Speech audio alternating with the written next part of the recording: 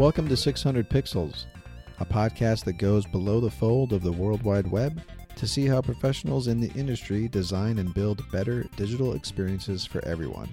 I'm Travis Self, a front-end developer here at LifeBlue. And I'm Caitlin Studley, Director of Culture here at LifeBlue.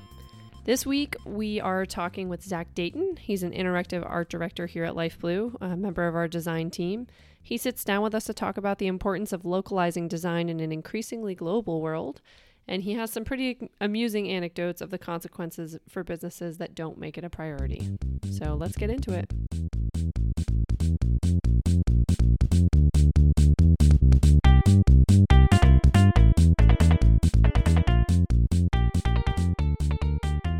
We are here with Zach Dayton. He's an interactive art director with us at LifeBlue, and we're here to learn a little bit about his background and talk to him about some of his global travels and a little bit about his specialization and interest in localization. Welcome to the podcast, Zach. Ooh, welcome. Thanks for having me on, guys. I already love it. Yes, we do. You're already our favorite guest. Okay. Well, I've already recorded it for my own personal gain. I'll send you a copy of it. Just that part over and over again. Yeah, just that part. Just on repeat. I'm just gonna play it at Derek's desk, and he's just gonna listen to it over and over and over again. Definitely. So tell us a little bit about how you became a designer, maybe a little bit about your background and career and how you ended up at LifeBlue. Mm-hmm. Yeah, so, basically, back in high school, I remember me and one of my buddies, we were like skater boys, right? And we saw those like cool Volcom shirts that had all those like cool designs and stuff on it. And we're like, hey, we want to do that. We want to make those shirts. So we started just like screwing around in like fake Photoshop and making stuff. And eventually there was a class that we both signed up for that was advertising design in school.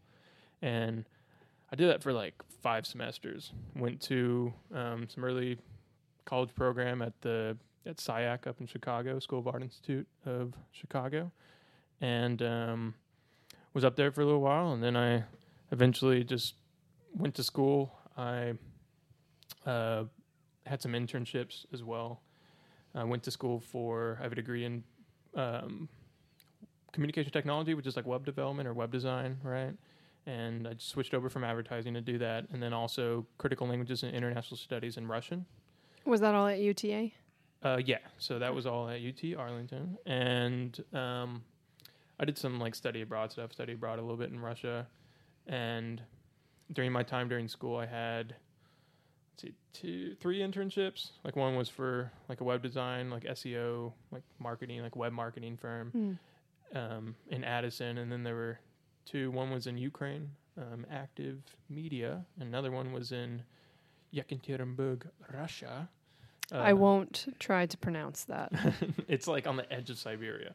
So sounds warm. So what made you decide to do the Russian stuff? That's the Russian stuff. The Russian stuff. Like what? So like, because like, all that stuff sounds related to web development and web design, except for the other part of your interest, which is like the Russian culture and stuff like that. Like what? Did you just do one of those things where you spin the globe and then stick your finger on it? You're like, I'm going to Russia. Because like those two things that's what's, localization is like the marriage of those two things exactly almost. So like what made you interested in like going, abroad and studying and all that kind of stuff? No. So back in high school, I became really good friends with a Russian foreign exchange student. His name was Max. And we basically just hung out all the time. He was also like another skater boy, and we'd go skateboarding and stuff. You guys wear matching Volcom shirts? Basically, yeah. Probably like borrowing mine. Did you get your Vans on and stuff? Oh, yeah, dude. I worked at Vans, I think, in high school. Did you really? Yeah. So, nice. I was sporting Vans. Like, you were born for this. You had a discount. I had a discount. That's where half my paycheck went. Nice. It was really good. It was like 50% off full price. Sweet. Work at Vans, guys. Don't work at LifeBlue. This podcast is sponsored by. But yeah, basically, I was good friends with him. After he left and went back to Russia, we stayed in touch, and I was like, dude, I'm going to visit you for a year. So I started teaching myself Russian, and paid some Latvian guy off Craigslist to just meet him once a weekend at Starbucks, and he'd $20, and he'd be there as I read like a child book in Russian and help me with my pronunciation and, That's amazing. and stuff like that. And eventually I went he over just there. wanted somebody to read him stories. Yeah, he was just He's like, recording "Can you it just-" for his He children. just had a weird thing for strange men reading him children's He's like, stories. "Can you just read this?" He was like, say that word again. jackpot. Say it again. You said it wrong. Say it like Just read this. it again slowly. Yeah, really roll that R. No, but But that's how you learn to speak essentially, yeah. But then Russian. after so when I went to Russia, I went to Stavropol the first time, which was where my friend was from, and I was there for like 3 months with him. Or no, not 3 months, sorry, 1 month with him. And I started dating my ex-girlfriend at the time, she was Ukrainian. And so we dated for like over 4 years. So like being around that all the time definitely helped because her family didn't speak English super well. And they were all over here in America. And just being around that, I worked at a Russian restaurant and, would have to use my Russian quite often. And Okay, so you had some immersion yeah, I did. in the culture. And she was from Ukraine, so that's why I got the intern. She actually helped me through family friends and stuff, give me the internship over in Kiev whenever I worked at there's like a web agency over there. Okay, so you were already like doing the web stuff when you were over there too. Yeah, Sounds so like. Okay. essentially I was doing advertising in school, and then whenever I, like, after 2 internships, I was like, dang, I'm doing just a bunch of web stuff. I should probably figure out how to do that, because I really wanted to do graphic design and illustration and stuff. Mhm. So then eventually I was like, okay, I'm actually going to go to school and like learn how to like be a front-end developer. And so I was doing that for a little while, and then I was like, nah, I want to do design stuff. So went back and forth with that, yeah. And so So when did you start to like get involved with localization, or like realize that was a thing to be aware of and concerned about? probably my first time whenever I was in Russia working or interning at Active Media, one of my main jobs there was to translate their website from Ukrainian, or no, just Russian. They didn't have it in Ukrainian, in Russian into English, and go from there. So they were using, like, I was going through translating stuff, and then, when it got to like their map section on the website, that's when it was like, dude, if they were trying to like sell themselves to like Western consumers or clients or something, right? Mm. Like, this is using Yandex Maps, and like, how are they going to know where they're at? Like, how are they? Like, I got to change their phone number to put the little, plus. Yeah, I think right. plus 81 is Ukraine or something. Mm. Right, I right. don't know. Yeah, exactly. And I used like Google Maps, and I think they took it off now. I went back and checked it, but like at the time, it's like that's what people used, right? Mhm. And I think that's when I noticed that there was like a shift in just like cultures, right? Like where, as an American, if I want to search for a video, go to YouTube. But if a Russian wants to, they don't go to YouTube. They go to like VKontakte, which is like a like Russian Facebook equivalent, or VK, which is what everyone really calls it. VK. And yeah, it's just that. And then once I went to school, I had a professor that taught localization and translation, and he'd spent some time in Russia too. So a lot of his examples were, like anecdotes from Russia and Russian websites, and just the difference of, what one word is like, yeah, I can translate this website into like from English into Russian, but like certain words have different connotations in different languages, like. Were there other examples that you experienced when you were living over there and working over there? Yeah, so like there's certain words that don't translate, right? And I remember there was a time where I was trying to explain, this is just more of like just Russian and English in general, where I wanted to say something was frustrating. And if you look in the dictionary, it says besnadojna, which like doesn't necessarily mean frustrating. Like once I got better in Russian, I actually like saw the root of the word. It was bez, which is like without, and nadojna, which is like hope. So like it was just like, this is hopeless, and everyone was just like, why is this guy like hopeless about everything? And I was just like, I'm really frustrated. I can't speak Russian. Everyone's like, this guy's just like, this is hopeless. I can't speak it in any Russian. And everyone's just like, what the hell are you saying?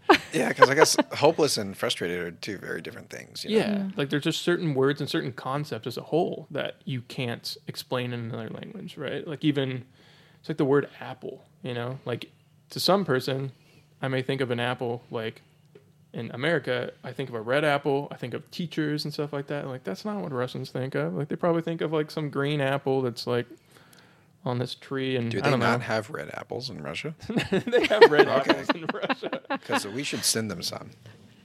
If Some they hot don't. hot takes on Russian culture here Yeah. with Zach Dayton. No red apples in Russia, apparently. It's like you heard it here first, everybody. They It's just probably going have to some turn into like anecdote- a weird internet thing where it's going to get traced back to Zach. Be like, who said that Russia doesn't have red apples? Oh, is that It Zach was me. Dayton You heard guy? it here first. You heard it here. So So our listeners don't know this, but you gave a localization presentation to the company. Mhm. And I remember there were some examples in there about like colors that don't translate and then stuff like that. Yeah. Can you talk about that for a little bit? yeah, so basically, there's been a lot of studies on just how cultures perceive different colors. And if you look at a lot of like global brands, a lot of their logos, like Twitter, Facebook, Kontakte, Google, well, not really Google, but at least the G, they're all blue, right? And blue is like the most neutral color across cultures. Yeah, there are some that like don't really see it as like a good color, but they're quite the minority. So like, for instance, one scenario I can think of is like when you're looking at Google Maps and you see traffic and you see it as being red, you see like, oh, that's a traffic jam. Like I don't want to drive over there. I don't know how Google Maps is in France or like wherever they use it, but whenever they say that there's like a traffic jam, they say like, oh, traffic's black, which is like, oh, it's like just dead. It's like it's stopped, right? And that's just like an example of how like another culture uses it as like an adjective, right? And even the word blue in Russian is like, I don't even know if I'm allowed to talk about Oh, certain things. Extra hot podcast. takes. we're gonna But- get this episode's gonna be banned Yeah. in Russia. I know, dude. This is the X-rated version. This is the All right, spicy, kids, close spicy your hot ears. take Yeah. No. on Russian um, culture. But So what about blue? so Yeah, tell blue. us So about there's blue. two words. I remember like when I was in Russia, I was smoking cigarettes at the time, and there was a box of cigarettes that had a blue square on it. And at the time, my restaurant was like really bad. So I go into the store and I was with my friends and everything. And I go in and I'm waiting in line and I was like, I'm going to order or like, I'm going to ask for the cigarettes. And they're like, are you sure? And I'm like, yeah, I want to do this myself. Like I'm learning Russian. I'm proud. I'm a big boy. I can Yeah, order I'm a my freaking own big boy. cigarettes. Like I remember, I looked up this word before I came in here, and I didn't know like it was supposed to be Kent Voisin, which is like Kent 8, but there's no 8 on the box. Like that's what everyone called it. But so I was like, I'm gonna say I need Kent Blue. So I said like I need Kent Goluboy, and Goluboy is a light shade of blue. And so if you look it up in the dictionary, blue means Goluboy. And everyone starts laughing. Like my friends start laughing. The lady at the cash register starts laughing. Like even old people in the line start laughing. And I'm like, what the hell is going on? And I walk out of there and I'm like, I just start saying in English. I was like, I don't speak Russian. I just want those cigarettes. Like, and she gives me the cigarettes and my friends were like, hey, that means like Goluboy means gay. And I was like, what? And they're like, you got to use the word sini. Sini is like dark blue. Like, that's the word that we all use for it. Like, you don't say the word Goluboy. Unless you're talking about the color of eyes, then you'll use Goluboy. And it's like, colors just in general are associated with different things, and you don't know it as Dangerous. a consumer. It's like, yeah, if I threw this into Google Translate, it's like, that's the reason why Google Translate is so Terrible. tough to use and terrible to use when it's like, yeah, It's you want knowledge Google without Translate context, right? It's not a language is never a one-to-one, so it's so difficult No. because especially when there are so many different words that have different meanings. Yeah, so we have a website where that was a solution. I think that came up with was we just translate Yep. Google Translate the page, so it doesn't exactly like you're saying. It's not always gonna. Like, No, it's I better mean, to they can have get the somebody gist of it, like maybe. yeah, exactly. But Yeah. you're saying that like ideal scenario is somebody who speaks the language translates it, right? Yeah, Okay. and it just doesn't take into account like what a lot of translators will do. They have their own, like translation companies will have their own software, and usually like they'll have, let's say, I don't know, Fossil watches, for example. They're translating something. They'll have their software, and they'll have like their own Fossil like translation software where Fossil is going and like, hey, all this product information from my website's being thrown up here. So when we like translate it into Italian, it's going to be this way. And then it remembers. So someone who speaks Italian will go back and kind of like retroactively fix all the grammatical errors, all the nuances and everything like that. Like, this is a pun. How do you translate a pun, right? And like, it just doesn't work in Italian. We don't have anything, like, we don't have an expression like that. Like, what the heck? So they'll figure out different ways to do it. And then in their system, they'll remember how they translated it in the past. So it's like and so whenever learning. they throw it in there, it's like machine learning. So then the next time they do it, it takes a little bit less effort, and then less effort and less effort, because humans aren't consistent. So, well, and this brings up a good point, because we live in a world now where everything is increasingly more global. So even really small businesses are still interacting and operating on a fairly international scale, right? Like, I meet people and they tell me about, I just started this business and I have customers in China, or, customers all around the world, which is kind of crazy, because when you think about the costs associated with localization and doing something like translating, it can, depending on what the service is and how many different translations you need, and if you're not looking for just a Google Translate service, right? It sounds like that could be super expensive. So you get into this territory where, you risk making a big faux pas and possibly having a business-ending mistake if you use the wrong color or the wrong phrase or word.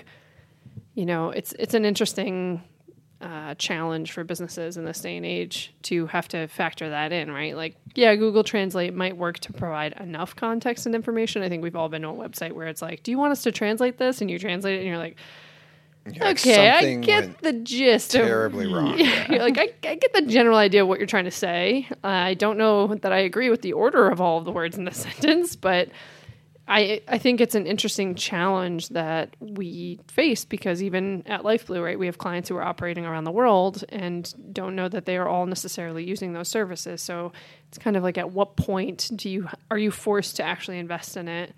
And we've seen, I think one of the examples you gave in the talk that you presented to us was like McDonald's and some of these other companies that are... They don't even have, like, McDonald's, for instance, has like, 50 odd websites, right? Where, like, even in China alone, it's like they have a separate website for Hong Kong, and then they have just like rural China, and they have, like, Hong Kong's website is in English. And then Chinese is like, you have to go and select it. But like by default, the normal Chinese McDonald's website is in Chinese. And if you go to like Russia, like, it looks very different than, if I go over to like the American version of McDonald's. But if I look at Canada versus America, they're pretty similar, because, they may have poutine on the menu or something. But like, other than that, it's like, if we had the same menu, like, menus are different in different countries, right? Like, even the names of certain companies, like if you look at Church's Chicken, when I was in Russia, I was at a food court and I saw Church's Chicken, but it looked different, and I was like, that doesn't say Church's Chicken. And what it said was like Tejas Chicken, which was like Texas Chicken. And it had like, it was the logo in Church's font, but it's because they just don't know what that means, right? And so they just landed on Texas. Yeah, because like everyone just in Russia thinks, I mean, the U.S. is like all Texas. It's just Texas. That's amazing. But it's like something that they can relate to, right? And it's going to sell well. It's like, oh, fried chicken, cool. Like, Texas? Sure, why not? And it's like really important, right? Like, where if you like medical stuff, like even living in Texas, it's a bilingual state, right? You have to have certain websites in Spanish and in English. Like even museums like the Perot Museum, exhibits all have to be in Spanish and in English, and even English can't have the priority. Like, they have to be like the same size and everything. And like whenever it comes to medical stuff, like that stuff pretty serious. Like, what if there was a translation issue and someone couldn't find a facility, or a phone number got messed up when it was thrown into Google Translate or something, or because all it is just like a crawler that's going through and like switching out words. Yeah. And what does that do for screen readers too? Does it break anything on the website? And I think it's really important to just kind of, it's always like an afterthought. And there's another example with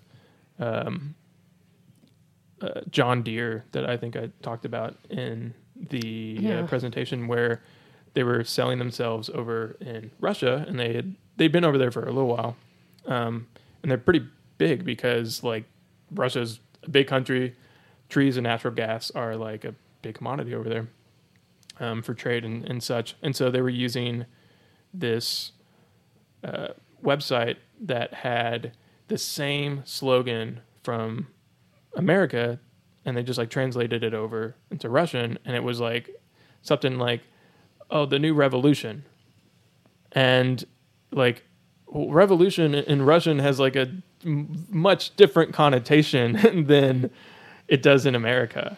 It's like we're revolutionizing the industry and everything, but over in Russia, like it didn't go well. They had to like pull it completely, and it's just those little things that like people just don't consider. It's like, let's just throw it into a translator, or like, can a Russian even look at this real quick and just be like sometimes that doesn't even suffice. Yeah, you need a cultural consultant to just say like, maybe not. Maybe revolution isn't the word you're going for. Maybe we can find another way to spin this and have the same sentiment. I'm curious to know, when you're talking about these things, you mentioned that it's often an afterthought, which I would agree. It tends to feel like that and is prioritized like that. What are some of your strategies as a designer and working on a team with developers, especially in working with brands that might be touched by an international audience? Like, what is your strategy and approach as a designer to help work on some of those things and not make those mistakes? And how do you balance that with the practicality of constraints, right? Budget, time, all of these different things, limited resources. Yeah. I think really just taking a step back and thinking like, before you design something, and it's probably more of a like development question, or just even something to consider whenever you are dealing with like a CMS or like content management system. For a website, it's like, all right, this website looks great and we have all the content in English. And then what if out of nowhere the client was like, hey, here's a bunch of French content, throw it in there. Okay, does that break your current flow? Like, do you have to create separate pages for everything? Like, I remember working at a company, I'm not going to say what company, but like, I remember working at a company where we had to literally create separate sites for every single language. And then it was a content management nightmare, right? Mm-hmm. Because we have to upload an image like 6, 7, 8 times. And especially then too, what about the image? Is there like a picture of text in the image? Like if it was, let's say if it was like an app or something and it had like notifications on it or something, all those notifications have to be translated too. Because if you look at like France has very strict language laws and stuff. They want to keep the language very clean. Like they don't have a lot of cognates, which are like words that are the same in English as in like another language or something, or not same in English, but like same in one language as another one, like computer and computer or something. Yeah. Kleenex. Yeah. Kleenex. Yes. First, everyone knows what Kleenex is in Russia.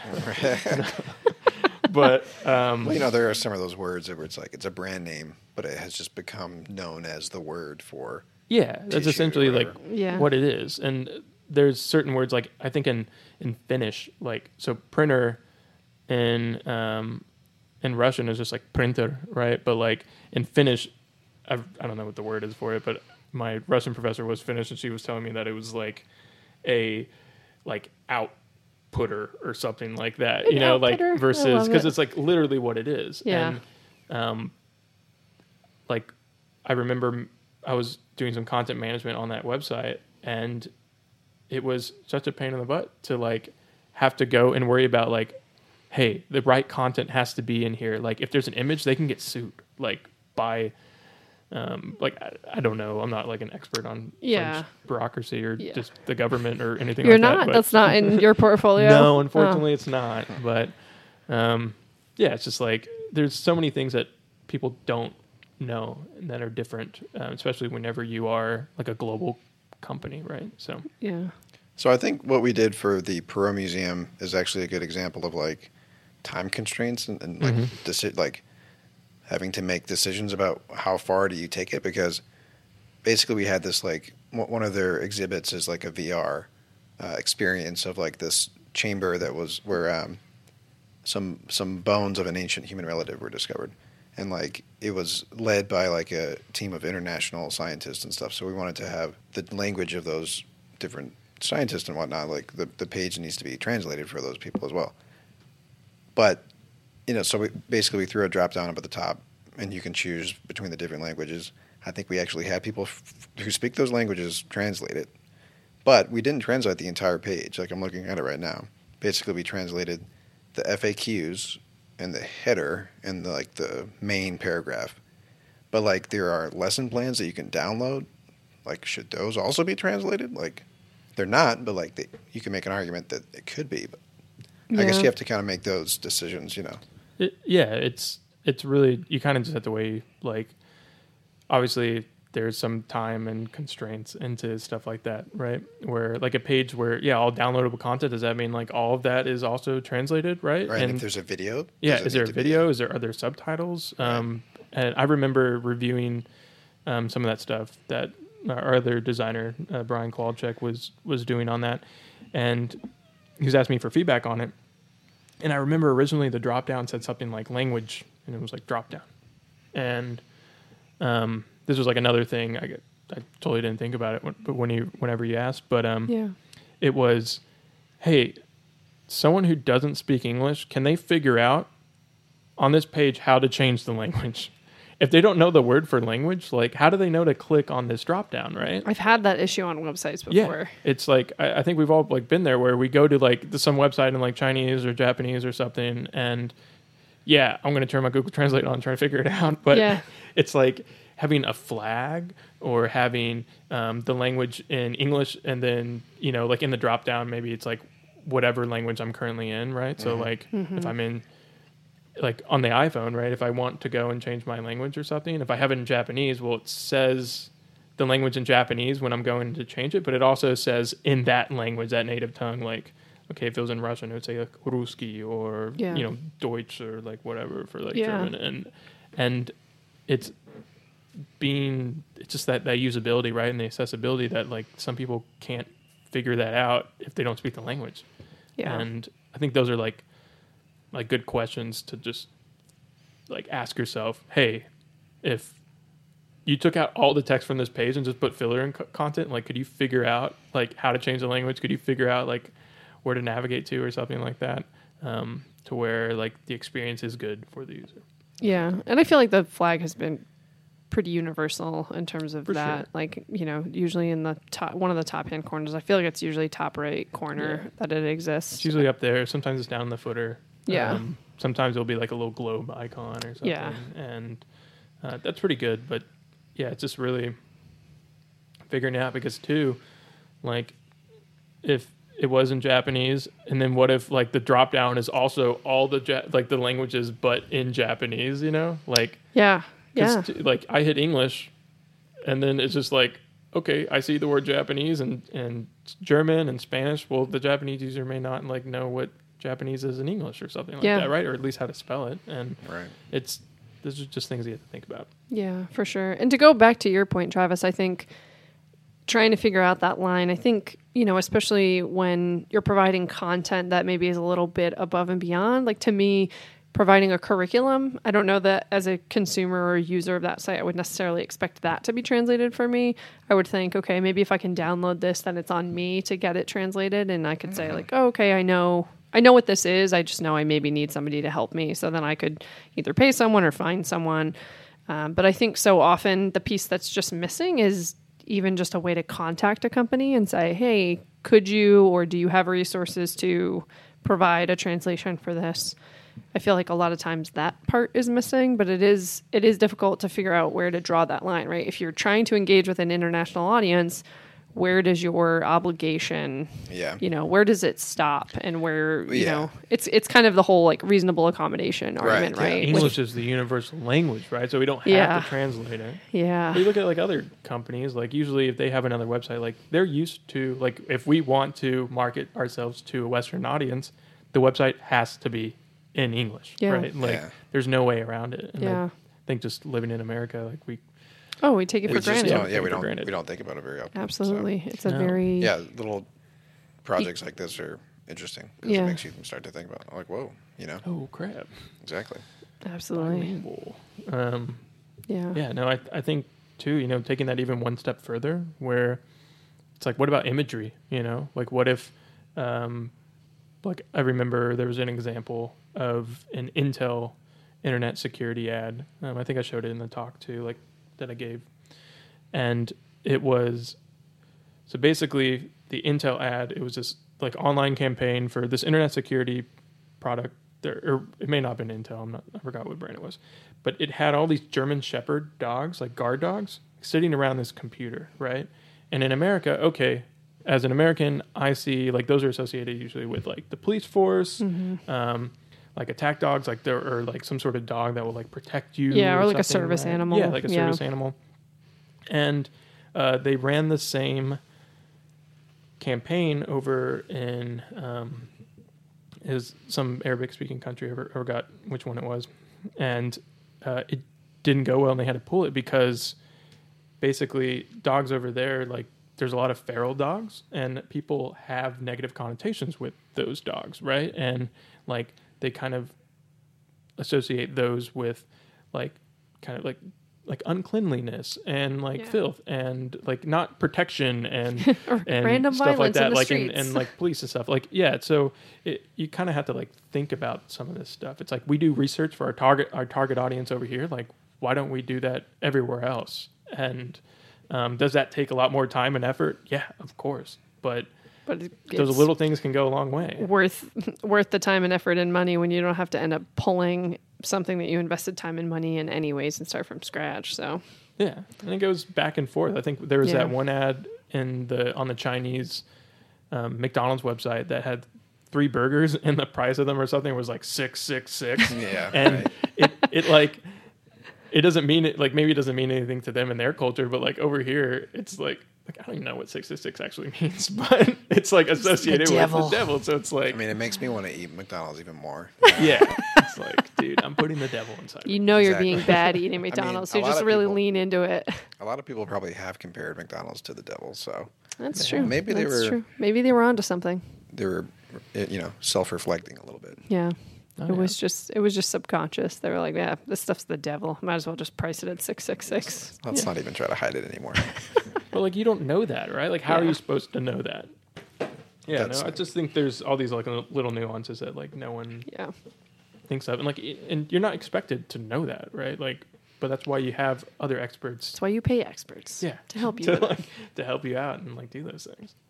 So, what are some of the tools that you have in your tool belt that you use when you're doing this stuff? Like, are there any specific things, or maybe even just how you approach the start of a project? Like when you're thinking through some of these things like color and imagery and stuff like that, how do you kind of approach those? And are there any things that you kind of use as a go-to? I mean, basically, like you kind of have to look at the target audience of the brand that you're going for. I mean, some brands are already established that are coming to us for websites, right? And they're like, we don't want our brand to change.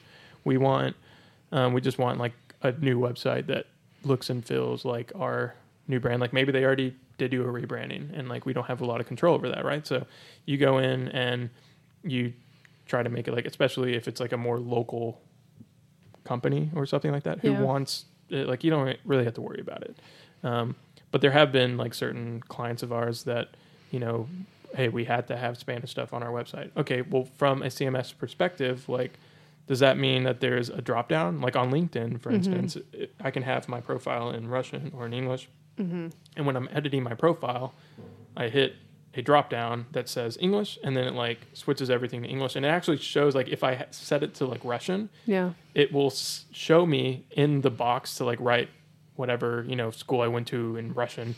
It will show me the English one that I had on my English profile to where I can like kind of look and like translate. Oh, nice. Which could be like helpful, from Yeah. a perspective like that. That's If it's like a global interesting. client, if it's something like Pro, right, where they do have to have all their exhibits in Spanish and in English, like you have to just be prepared to have content thrown in there. And does that mean the way that you're going to do it is going to break? I think the way that we handled it was you choose a drop down, but it just shows you one input field. Mm-hmm. So we didn't show every other, because we thought, well, we don't have like 6 input fields. But to your point, like it might actually be helpful. Because you said it is helpful for you. It may be. Like, yeah, but that's just like me. It's like, I don't even remember what I put in the field, right? Like, just from a content entry standpoint, it's like, I don't have to have my English one like open in a tab and like translate it or something. Right. Yeah. Yeah, when it comes to just design, it's really thinking like with LifeBlue, like obviously it's pretty easy because like we're trying to expand globally, but I try to like pick neutral colors. Like they're all primary colors from, it's primarily blue, like red and yellow, and then there's like a little bit of like turquoise, which is like in the whole blue wheelhouse, right? Mm-hmm. So a lot of those colors are associated with. But not the wrong kind of blue, right? Correct. Just You the gotta make sure. just the freaking Just the dope kind. just the good Yeah. kind of blue. But like even on American websites, like let's say it's just an American audience that's looking at it, like I'm not going to have a CTA that's like just red, right? Like red, what does that mean to an American? That means like danger. Like Stop! Danger! stop, Danger! like there's an error or something like that, right? It's funny because we're working on a pizza website right now, and everything is red. Oh So yeah. it's Yeah, not you primary. can't have like conflicting colors like too on a color palette, right? Where Yeah. there's a lot of websites, like I remember when I would first do this, I was like, oh, they have this color and I like this color, and I'm going to the primary color on the website is going to be this, and then I'm going to have little accent colors, right? But like all the CTAs would be the same color as that color and everything, and it's like, okay, where's the visual hierarchy here, Mm-hmm. right? Like, can I click on this and like, do I know that this is even a button or this is something that's clickable? So like now what I try to do is I like try to save a color in the color palette that is like just for call to actions or like just for like button clicking or links in the body copy or something, Yeah. right? With Clybourne Park, it was just orange, right? As like the CTA versus it's like, yeah, I could use that everywhere, but no, that's like an orange website. I'm not going to do that. Crazy. Well, on the note of, just trends in design, what other things, apart from localization, which is obviously becoming more and more relevant and prevalent in the work that we do and the work that we see other agencies and other industry experts working on, what are some of the things in design that you are maybe excited about right now? I really think that like just personalization as a whole, right? Like where a website knows me and they know the information I want to see. Yeah. Like basically journeys that aren't already mapped out for me, right? Where I can kind of map out my own journey. Choose your own adventure. Yeah, it's the same thing with like AR and VR, like augmented reality and virtual reality. It's like, just think about like if I open up my phone and I'm using like an augmented reality app, like I'm jumping right in the middle. Like doesn't matter where I'm at, it's supposed to work, Like so if there is a linear story, Yeah. it needs to accommodate for that, or it needs to allow me to like jump in at any point. And I think like web design and just design in general is kind of going that route. Same thing with animation, like just from when we're moving to like 3 dimensions and even just trying to get away from that static flat design, right? Yeah. From 2D, it's like you'll see drop shadows coming back. You'll see animations like, oh, I know I can click on this because it just popped up in my face type thing, right? And I'm excited to kind of see the static design turn into stuff that's like more dynamic.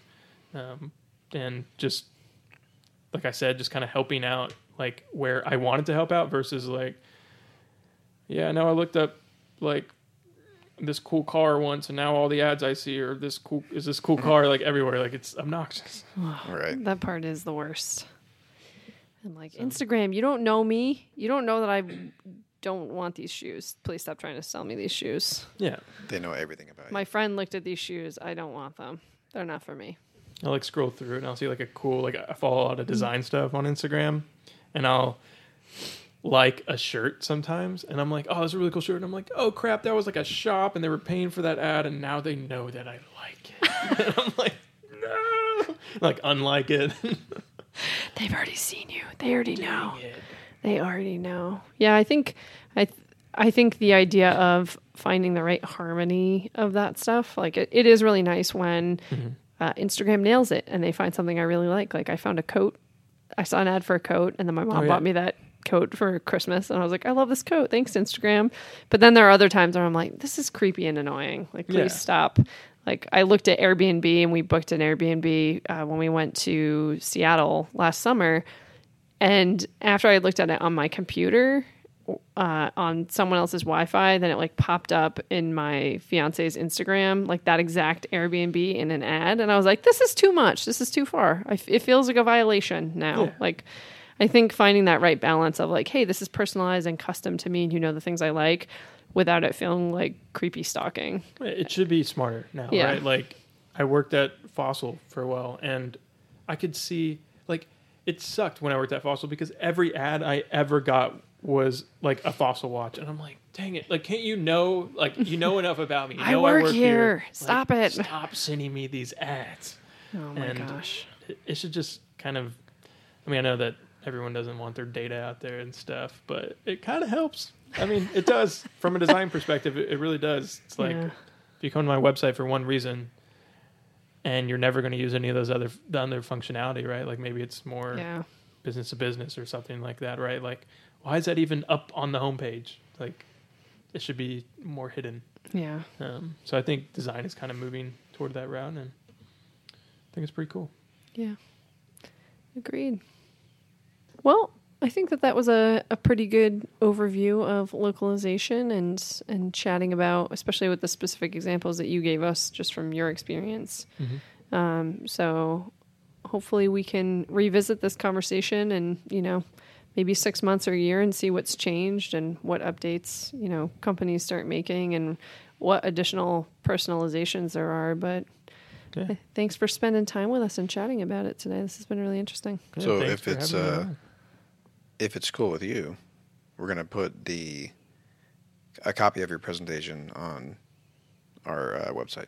Freaking do it. Yeah, so we'll post PDF or something like that. Yeah, how many languages is it going to be translated into? Well, how many are you going to translate it? 2. We'll definitely have it in Russian and English because Zach will translate it for us. But yeah, we'll have a blog post up. We're going to change the word Life Blue to Life. Yeah, no, not Knock Other Boy. No, Knock Other Boy. That's the key takeaway from this episode. Definitely. We need to make sure we translate our name correctly. Definitely. Yep.